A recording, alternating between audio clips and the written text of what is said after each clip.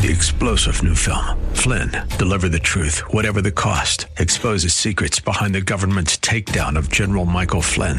Flynn knew what the intel world had been up to. He ordered the first audit of the use of contractors. This set off alarm bells. He told the truth. He was the most dangerous person for Donald Trump to hire. They had to get rid of Flynn. Flynn, deliver the truth, whatever the cost. Available now. Watch it today. Go to salemnow.com. salemnow.com. Divide and conquer. This is Mission America with Linda Harvey.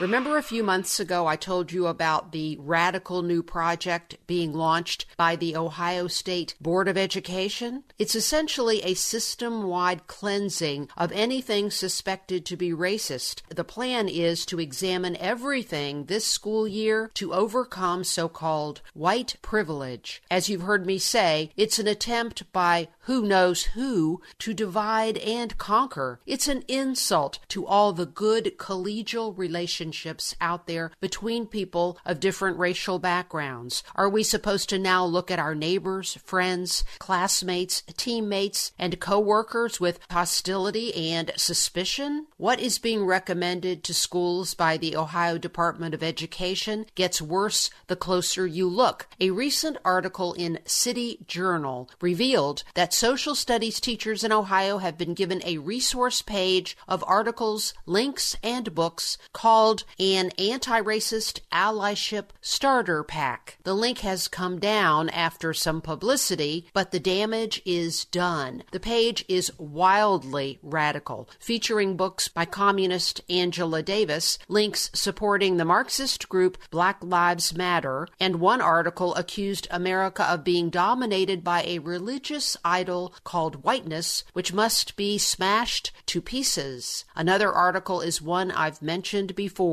In Defense of Looting. 3 articles are about abolishing the police, one of which was entitled, quote, "Yes, we literally mean abolish the police," unquote. And there are links to police scanners and traffic cameras, apparently to help those who engage in protests. Another article was blatantly anti-Trump, continuing the false, very damaging narrative that Trump was on the side of neo-Nazis who marched in Charlottesville, which is not true. Other articles defended the Black Panthers, who are known for their violence. The bogus 1619 Project was included, and another article was entitled, "By the End of His Life, Martin Luther King Defended Violence." Another link urged support for Black trans people. How do you think parents would react to this inflammatory pro-revolution teaching in Ohio schools? Exaggeration combined with destruction are no solutions to anything. America is, for the most part, an extremely racially tolerant country, and these distortions are out there for one reason. Someone wants to cause division. That motive is a key component of socialist revolutionaries to pit people against one another after falsely lumping people into groups as either victims or oppressors. And Ohio students are supposed to be guinea pigs in this experiment. Watch out for any remnants of this teaching, and it's not racist to say no, parents.